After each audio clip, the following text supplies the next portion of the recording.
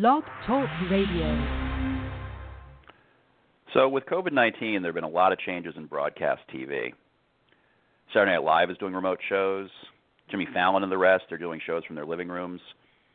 And New York One looks exactly the same. I'm Brett Singer. This is my show.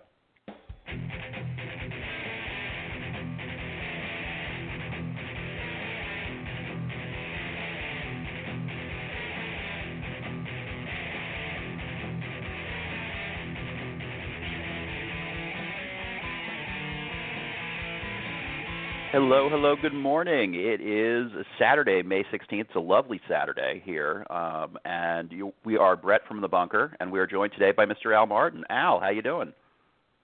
Good, Brett. How you doing today? I'm doing pretty good. Now, I ask everyone this, so I'm going to ask you, how are you holding up? I'm doing fine. I've been keeping busy. I think we're a little ahead of New York down here. I've been wintering in Florida this year. Oh, okay. And basically, the pools are open. The beach by me, which is a private beach, has been open. So I've been getting outdoors. I've been doing a little exercise in the pool and enjoying all those takeout specials in all the restaurants. What the hell? I'll take advantage of them. Yeah, exactly. Everybody wants you to order, no matter what. It's like that in New York too. I mean, there is a little bit of a game that we play. Like, is the restaurant going to be open the next time you come back to it? Which is a little sad, but that's kind of the state of affairs here. Yeah, I mean, not closed forever, but like sometimes they're there, sometimes they're not. Yeah, it's a really weird thing. I could probably tell you that when we finally do reopen in New York, a lot of your favorite restaurants might very well be gone. I mean, it's taking a long time, I guess, because of the density of New York to get the numbers down and get them in line with the metrics needed to open. So therefore, a lot of them, a lot of these places just can't make it. New York's faced with other things that some other areas are not. So these restaurateurs got to pay enormous rents. They're not open. Then when they do reopen, they got to make calculations because of mandated, minimum wage laws or workman's compensation. Some of these expenses are going to be too much for them to handle. So I would say a good guess is 30 to 40% of restaurants might not reopen when all is said and done. That's a big number. I mean, listen, you're talking about it all depends on a lot of things. It's like, how is their landlord dealing with them? Is the landlord being very difficult? How are they going to do retaining their employees? That's another thing. And it reaches a point where some of the big boys in the restaurant industry are starting to make the calculation, do we just close up shop now, hold on to our money, and reopen when there's a lot more clarity on where we're at with everything? They're burning a lot of cash. Yeah, no, I think that's very true. I think that's what it is, when sort of you see the restaurants kind of being there and then not being there, and kind of coming in and out like that. What about with comedy clubs? I mean, do you have any sense of, obviously you don't know exactly when, but of, kind of how long until things start to come back there? Sure. Well, I just read an article today that a comedy club in Canada is ready to open. They're opening up. In Edmonton, Canada. Now, the thing is, in terms of New York City, it doesn't look like, even though 3 or 4, most regions up north and in certain parts of New York are being reopened in phase 1. The governor has created 4 phases, and to be able to open at phase 1, you have to hit, I believe, 7 different metrics that the state has established. Things like hospitalizations, things like deaths, new hospital, ICU capacities. So New York, I believe, has only hit three out of 7. Oy. While Mayor Dum Dum, I'm sorry if anybody likes him. No, I I think if anybody is really the key word there. It's unclear. He must have fans, but I've never met one. He must have fans because somehow he got reelected. But it is amazing the ineptitude at times. So, while he's busy doing whatever he's doing, we have still only hit 3 out of the 7 metrics. So the thinking is that we might hit all 7 by the first week of June. So if New York City opens the first week of June, and they're going to need 2 weeks of data before they can move to each of the next, a rolling 2 weeks of data till they can move to phase 2.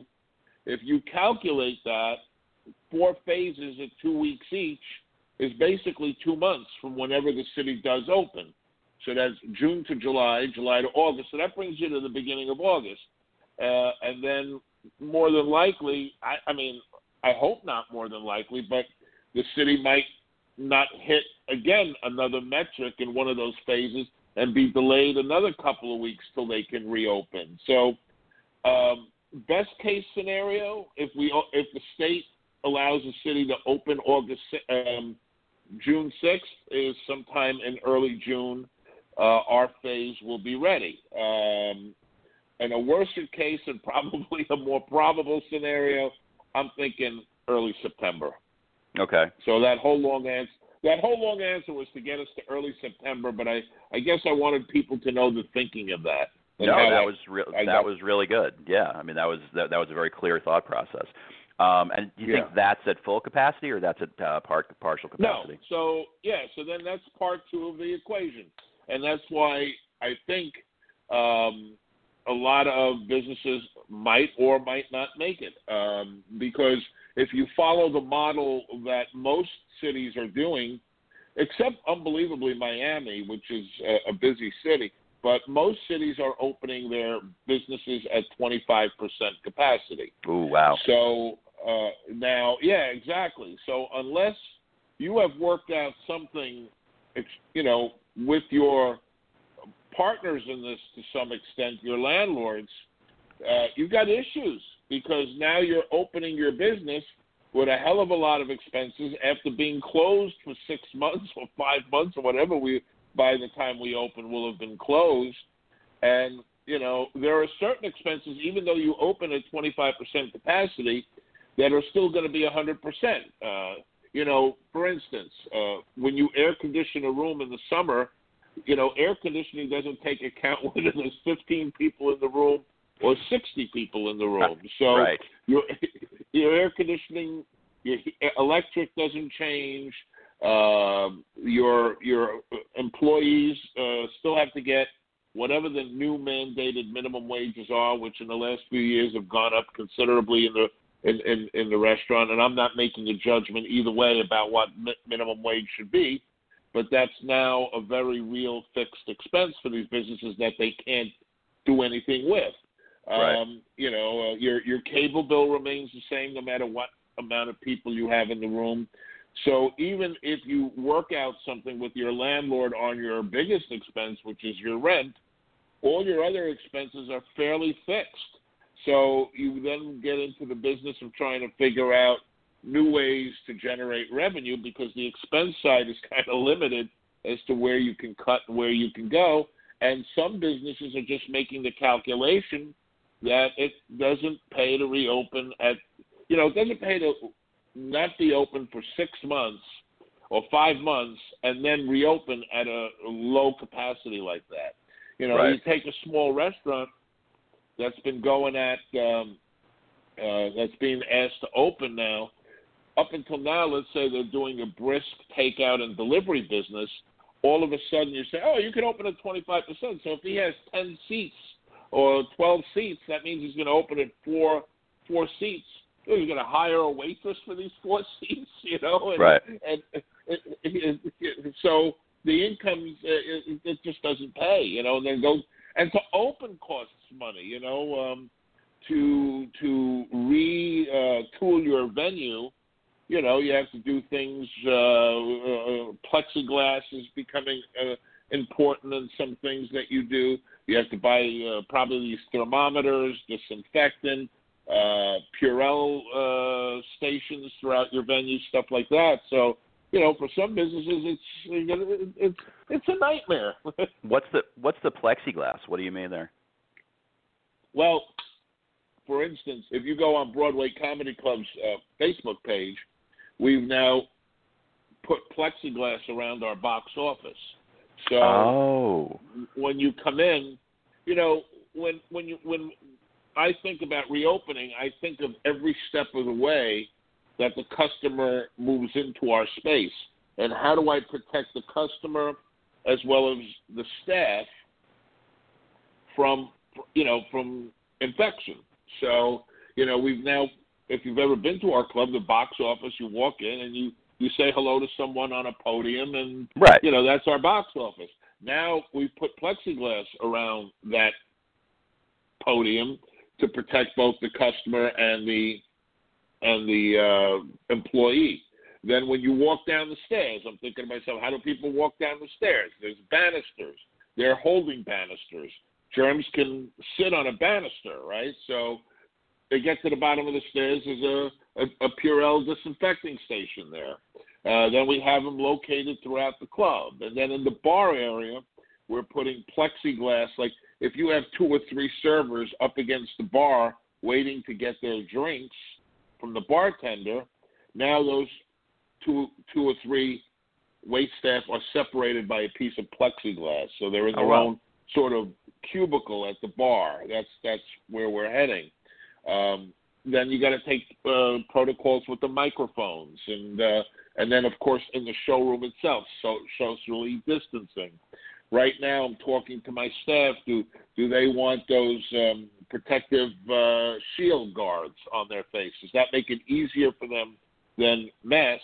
Because how do you talk to people when you're taking orders with a mask? So maybe while they're taking the orders, the shield will be down, and then the rest of the time they can put the shield up and have the mask. So, you know, this is a lot of the work of what I'm doing right now. Yeah. Well, it's actually very encouraging to hear, like, because it sounds like you've really thought it through at every step. Like what you said about the banisters, like, well, they're touching a banister, then they're going to want a Purell, so let's put the hand sanitizer right there at the bottom. Like that would make me feel better about going to a club. You know, when you've thought all these things through. Yeah, I think a lot of, you know, in the old days, the marketing was come on down and see great stand-up comics or enjoy our full menu of sliders and hot wings and, you know, Junior's cheesecake. Now the new marketing is to be come on down and see how we've socially distanced our tables and our staff is walking around in spacesuits and, you know, look at our supply of Purell stations, you know. Right, we've got plexiglass. Yeah, exactly. I mean, this is really what marketing is going to look like because, you know, there's going to be a time when we pivot. For instance, now here in Florida, they've now opened restaurants at 25% capacity. So in Miami, it'll be 50, but where I am, it's going to be 25. So now I started thinking, you know, people have gotten so used to takeout and delivery. What's going to get them off their rear ends? You know, some people are just high risk and they ain't going anywhere, and I don't judge them, and that's it. But for me, you know, I want to start to feel a little bit like there's life. Like during the day, I can go for a swim. You know, I do, you know, doing some online gambling so I can, you know, play the races that are available. So for me, like, I want to go out to eat. That's a thing for me, you know. So sure, I've decided to make a reservation. I'm going out tonight for the first time since this thing to a restaurant, and you know, my feeling is when I get there, my hope is that, you know, you see these nightmare stories where restaurants are opening, and I don't know if they're always true. You know, I always trust a photo taken by somebody I know rather than somebody in the news media that might have a narrative they want to spread or, you know, might want to sensationalize a story. So, but, you know, you see these situations where restaurants are opening and people are not so, you know, nowhere near socially distanced. So I'm going to go. I'm not going to valet my car. I'm going to just park it in the lot because I don't know who's getting in my car to valet it, where they've been, what they're doing. I'm trying to minimize the exposures. And usually when I go to a restaurant, I like to have a drink at the bar first. I'm not doing that because I can't imagine stand-up bars like that being socially distanced, unless you only want 2 people at the bar. So, it's going to be dinner with no frills. When we sit down, I'm assuming the restaurant will have people 6 feet apart, so that'll be good. One of the things we're doing, I don't know if this restaurant will be doing it, but we're going to have disposable menus. Oh, that's such a great idea. So we're going to do disposable menus or allow people to look at the menus online. So I'm just trying to cut exposures that people might have as much as possible. We're doing things for the comics as well to protect them with the mics. And so, it's going to be a whole new world we're opening to. And, I don't think everybody will survive it because there's not only the fact that they've been closed for quite a while and incurring a lot of expenses and debt, but the expense to open is high, and I don't know if they'll be able to make it on these reduced capacities that people are talking about. Do you think people want to come back? I mean, I think they do, but some people say, people are going to be too nervous, like audience members. Here's my feeling.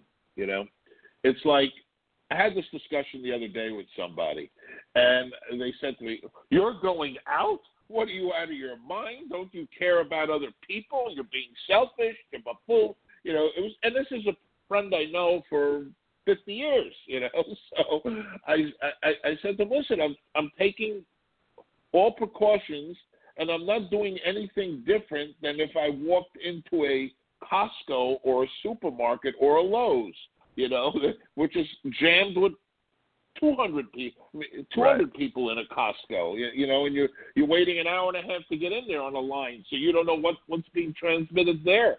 So the thing is, I think we do what we're conditioned to do at any given time. So I asked the guy after everything was finished, I said to him, "When they are you upset because I'm open where I am to go out and have dinner and you're inside? Like, what will happen when your community that you live in hits all the metrics that are requested to open? Are you still going to stay home, or are you going to venture outside?"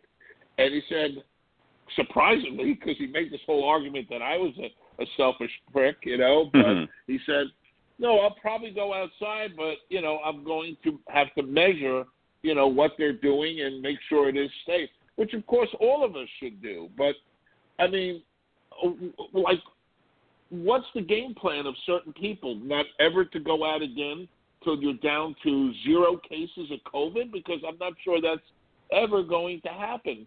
You have to start thinking in your life a little bit about pivoting to some kind of balance where you don't become a mental patient from sitting inside all day, every day. Right. So, but again, this should become a personal choice. At some point you have to decide, hey, I'm a very high-risk person, and if I get an infection, and what are the conditions of the ground? Are hospitals going to be able to take care of me if I get sick? One of the things we've been successful at is, flattening this curve quite a bit. When New York was at its peak, there were 750 deaths a day, and hospitalizations were much higher, and we were in danger of overriding our medical community. Right. Now, 6 weeks, 8 weeks later, the last count yesterday, I think, was 157 deaths. So we've come down, any one of these deaths, one too many? Yes, especially for myself, because I lost my sister to COVID, Oh, my God. At the end of the day. Yeah. So my sister passed away from it. But, at the end of the day, we've come down tremendously. Our healthcare system is much more stabilized and able to handle these things. And I think the approach that the governor has taken is, you know, we got to make sure we have the capacity to take care of people if they do get sick. But, you know, at some point you got to think about reopening. You know, there's a whole set of other problems. You know, yeah, not as many people are dying, and that's great. But other people are dying. They're dying because everything they had invested in their life is coming to an end. And how are they going to provide for their families? And how they, you know, I would venture to say you're going to see a lot of deaths due to mental health, you know, suicides, and things like that. You know, and it's always funny. I find that the people that are getting their paycheck are not as sympathetic to opening the economy as others that are dying here. You know, that are not able to pay their bills and might lose everything. You know, it's very easy when you're getting your pension and you're getting your Social Security, sitting in a room and say, hey, I don't give a shit when we reopen, or you're on public assistance, or you're getting your unemployment, or you're a civil servant and your job hasn't stopped. You're continuing to work and earn a paycheck. So everybody's got different perspectives, and I think one of the things we've forgotten to do in this society is understand or be empathetic to another person's point of view. Right away when someone says, you know, I'd like to kind of us thinking about reopening the economy, you're a fascist, you're this, you're that, you're out of your mind, you're sick, you're a selfish pig, you don't give a shit about anybody, you know. So everybody's got a viewpoint. And then when someone says, I don't want to go out, I'm afraid because I'm high risk, you know, oh, you're a pussy, you know, or stuff like that. You know, no, they're not a pussy. Of course they've not. got a real, you know, they've got a real fear of getting sick because they've been in a hospital for ailments. So everybody's got a perspective, and I think what we need to all begin to do to handle this better and not be on endless Facebook arguments with people or social media arguments is, hey, a little empathy. Everybody's got a different point of view. They're not all the same as ours. I think that's very true. And speaking of Facebook, now you and your wife share a Facebook account, right? Yes, which is fascinating. Like, is there a clear division of sort of like, is one sort of mostly the political stuff? Is what, you know, like does it divvy up, or is it pretty balanced between the two? Well, you know, it's a very funny thing. When I first started on Facebook, because I'm a politics junkie, I posted a lot of stuff that was political. And, you know, I grew up at a time when, you know, before social media, A, you might not have known people's politics at all to begin with, or B, you know, you had the ability to have a discussion with a friend of yours, and you knew when to cut it off when you were in person or on the phone. It was getting a little itchy. Let's agree to disagree and go off. Now people are taking it as sides. You're either this or that. If you're that, block me. I don't want to be knowing you. Or if you're a Trumper, you're a pig that doesn't care about anybody. Or if you support left wing, you're anti-American. You know, the thing is all crazy. You know, so I decided to get less political on my posts on Facebook, and I just become a person that, you know, tries to stay away from it. Consequently, though, it's weird. My wife was always apolitical, and lately she's getting more wanting to put stuff up. You know, and then I say to her, listen, Carolyn, don't put that up because I wind up having to answer it, and you know, and I don't need the stress and the nonsense of it all. So that's funny. It's kind of funny how that is. Yeah. Yeah. You know, we've gotten lately a little bit to putting our name after who the poster is. So, you know. Okay. Yeah, I've seen some of that. Have you seen any of the virtual shows, like the Zoom shows, or any of those? I have. What do you think? And well, my opinion is this: we're going to try it. You know, at Broadway Comedy Club, we have one coming this Monday at 5 p.m. Oh, cool. My feeling has always been on it.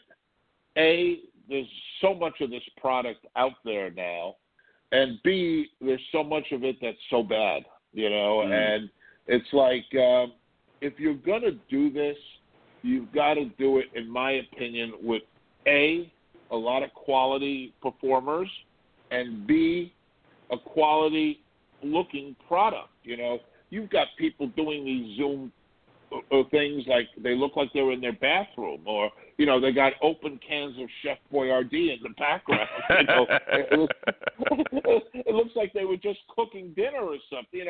You know, have some pride in the product you're putting out. So we have a great show. We have Sherry Davy, Ian Lara, Brian Scott McFadden, Troy Gunn, and you know, we've taken time. We're going to have a tip jar out there for charity that we're donating the money to. We're not making any money on this, so it's just something that we're experimenting with. Also trying to keep our brand out there, as they say. Right. People love to talk about their brand, so we're trying it out to see how it works. Oh, that's cool. All right, so that's good. One of the things I spent a lot of No, I'm sorry. Go ahead.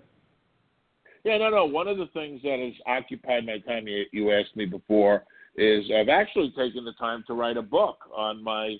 That was the next thing I was going to ask. That was the next thing I was going to ask. Okay. I wanted to make sure to get that in. So tell me a little about that. So you've been in comedy for how long? 30 years. Started in 1989. Wow. 1989. So you've got a lot. You know a lot, and you know a lot of people. Yes. I mean, you know, it's a funny thing. You know, when a comic starts, they probably in the New York area, especially 30 years ago, when there wasn't an alternative scene or there wasn't other types of venues other than comedy clubs to start, you started in just the comedy clubs. And back in that time, in 89, the only comedy clubs in Manhattan were Catch a Rising Star, Dangerfield's, Comic Strip, and the Improvisation. All four of those shows did not have open mics and did not cater to new. So, again, you're a new talent. How are you breaking in? Stand Up New York then opened up, and Caroline's opened up. She originally opened up in a showcase room on the west side in the Chelsea area. But none of these clubs really had open mics. So when I opened up New York Comedy Club, we were one of the first comedy clubs to actually do an open mic. So we talk about a lot of the firsts that New York Comedy Club in those days when I owned it. I owned it till 2014. We were the first club to have an African-American comedy show, a Latino comedy show, a gay and lesbian show. Even most recently, Broadway Comedy Club was actually the first comedy club to pass a transgendered comedian into our lineup. Oh, right. That's right. Right. You know, which thrilled my daughter because she's transgendered as well. Okay. So, you know, but so it talks a lot about the groundbreaking stuff and how the scene has changed in the 30 years. Yeah, well, that's that's very cool. So it sounds like diversity is important to you. Diversity is very important, and you know, I did get a lot of pushback when I first started these things years back. You know, the establishment at the time, or as they say in Jewish, the big mockers of comedy at that time, they looked down on it. They felt that comedy was homogenous. It should be one type of comedy. You know, if you wanted to have a black comedian, you could have your one black comedian or your one female comic. But generally, it was, you know, everybody lumped into one show. And, you know, I always felt as the demographics of New York changed and the country has changed, there are people that have a voice different than my voice. They grew up in a different world that I might have grown up in, and they might want to talk about, you know, we ask people to talk about their real lives on stage, you know, to be who they are, you know, and it might have been very different than what, you know, the people of comedy clubs' viewpoint of what the world was. So I wanted to have a forum for that. And it's very funny because I created that forum years ago, and then at some point there was a pendulum switch where people said, well, we're all people. We don't want to be lumped into as a group, a separate group or an ethnic group. And then it's went back again the other way. So it's like it's comedy is constantly evolving. And sure. Just to answer your Zoom question, I find most of the Zoom stuff unwatchable, because the talent is not where it should be. And even the guys and gals that are talented, it's very funny. It's very, difficult to do this without that audience. Like I watched Jimmy Fallon on The Tonight Show.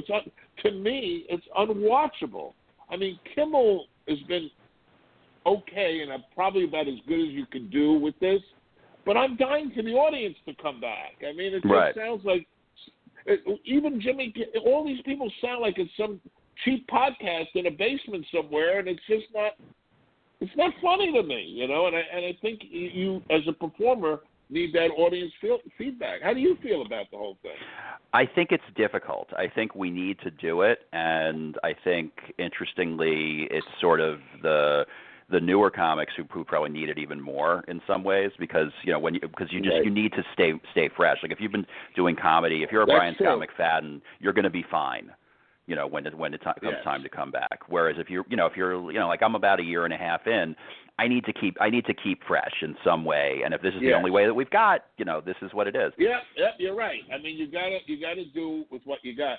I'm very curious. There are people who are saying to me, Zoom is the future. This is where it's going. The comedy clubs are dead and all that. And then I'm wondering, when the day comes we can open up at, say, 50% capacity and present live entertainment again in front of an audience, are they staying away from the comedy clubs and live performance venues and still going to perform on Zoom?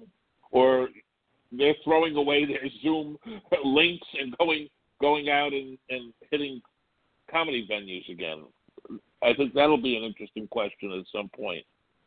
Yeah, some people think you can do both. I think it'll be interesting. Would you consider having the virtual option, like when things reopen? Well, that virtual option was there. It was called. Oh, is that right? Did you broadcast your shows? Well, we experimented with that years ago. Where the problem we had at Broadway, being in the center of Manhattan, was the Wi-Fi signals at the time we did it were not that strong. But what some clubs had experimented with is you would have and then there were other technical issues involved, like compensation for comedians and stuff like that. For instance, if you have a comedy club and you have 200 people in the room and you're paying a top comedian in Manhattan the pay that they get, okay, then you say to them, they're doing that performance for that showroom. But now if you're videoing them to live stream it across the country and in places outside of New York, you're advertising, hey, would you like to watch live from Broadway 5 top nationally recognized comedians, which people then can check on YouTube and see if they're really funny and that they want to watch it, and you're charging $5 or $10 for that. Definitely the comics should get more money, because now their product, their work is going out across the country.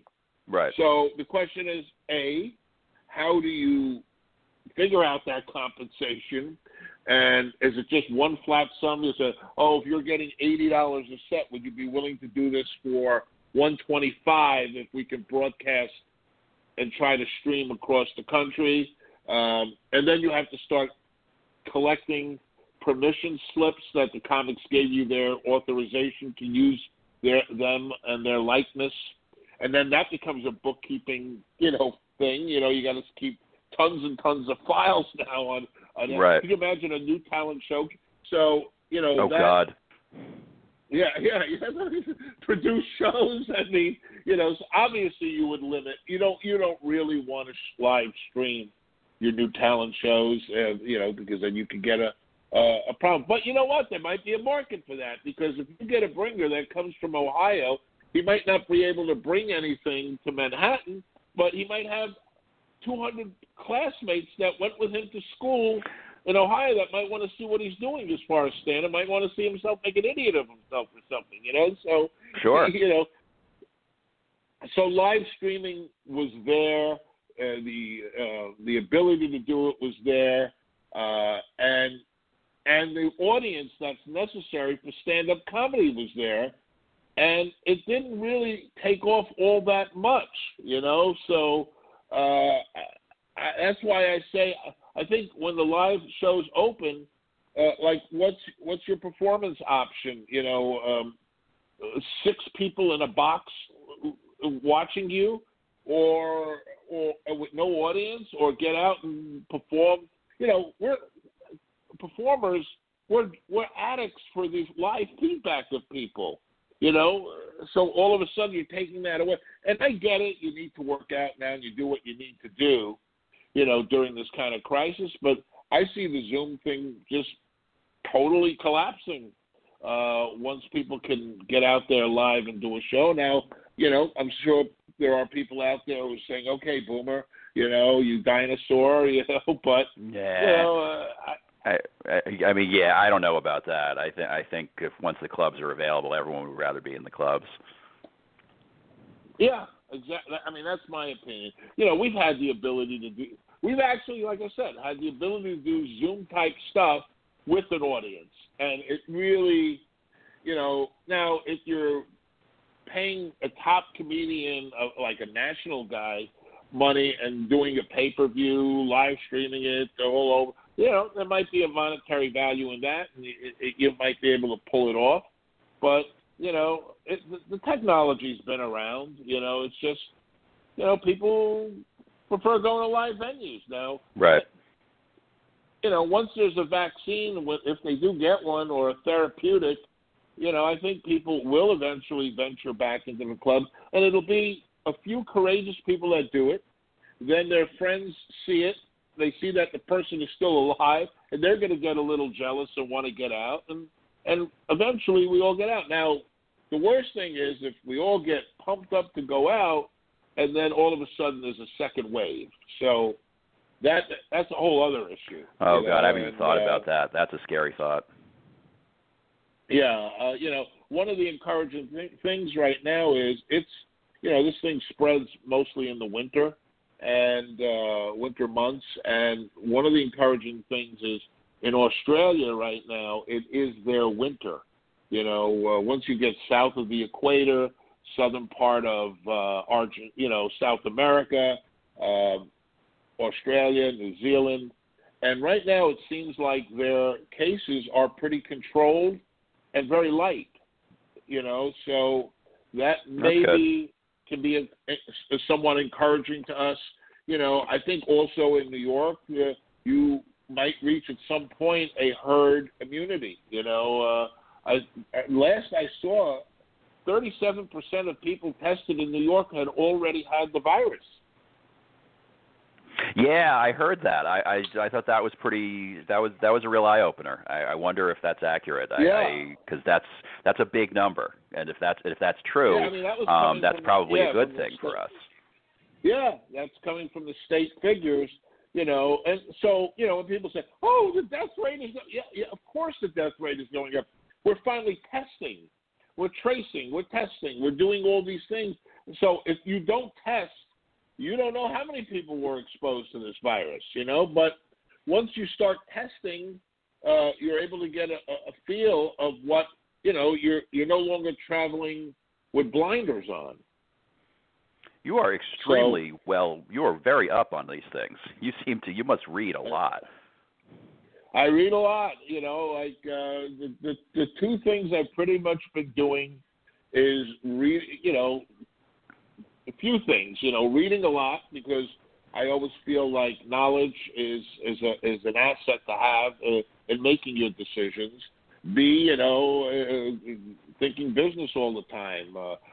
Getting the finances right, the various grants and loans and things that are available to me and filling out those applications and getting them in and getting the financial lifeline to keep the businesses flowing, planning for reopening, negotiations with landlords to make it worth opening. So, and then writing the book. Writing the book has really occupied a lot of my time and getting it done. And thankfully, it will be out next week. I was just going to say, when is it? What's it called, and when will it be out?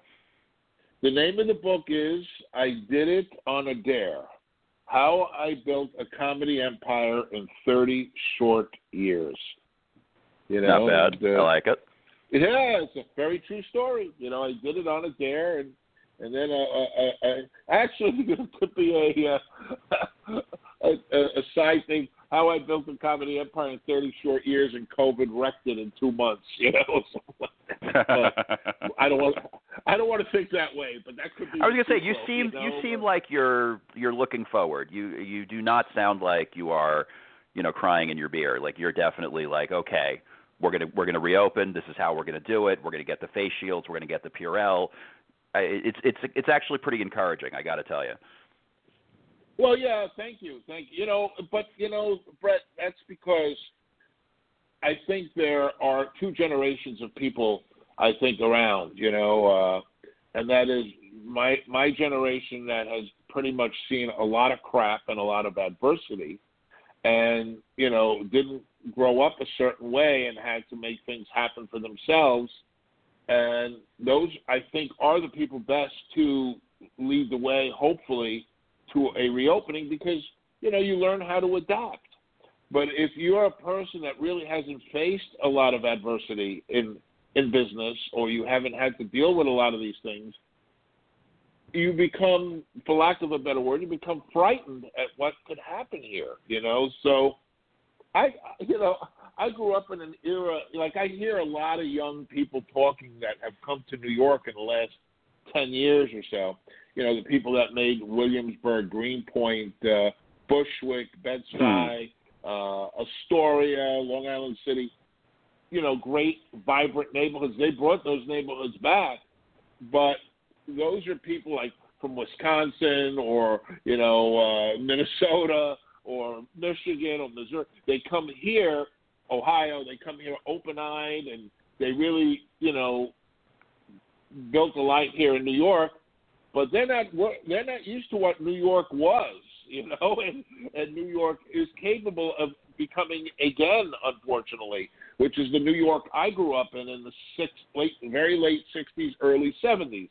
A New York that had graffiti, that had a lot of crime, that had 2,000 murders a day. There was a grittiness to New York, the peep shows and Times Square. Times Square didn't have Disney and Bubba Gumps, it had, knife shops and peep shows and porno theaters, So, when you grow up and survive that kind of adversity, you get a little toughened. So the first thing I'm reading is people saying, I'm getting New York is scary as shit. I'm getting out of here. I'm going back home and going to live in the burbs again and stuff like that. And I say, get the fuck out of here if you don't like it. Go. We'll make New York come back. New York came. You know what? You leave and a lot of rents will come down. There you go. People can live here, right? So. I don't want to stop, but we're gonna get bumped off. This has been fantastic, and you have been an awesome guest. Tell everyone where they can find the book. You'll be able to find it next week. It'll be up on Amazon. I Did It on a Dare: How I Built a Comedy Empire in 30-plus years. Great stories about New York comedy scene and a lot of celebrity stuff in there, and you'll really enjoy it. It's a great read. Great. And where can they find the Broadway on Comedy Amazon, Club shows? Amazon. Oh, that's on Amazon. But what about you said you're doing a Broadway Comedy Club show, I think you said on Monday. Yes. Go to BroadwayComedyClub.com. All the information is there. It'll actually be a Zoom show, which I just spent a half hour trashing. But we're gonna try it. and we're a great quality show. Brian Scott McFadden, Ian Lara, Amazing. Sherry Davy, Troy Bond. You can't comics. beat that lineup. Al, thank you so much for coming on. I really appreciate it. All right, everybody. This has been Brett from the Bunker. We'll be back Monday at 11 a.m. Please stay safe.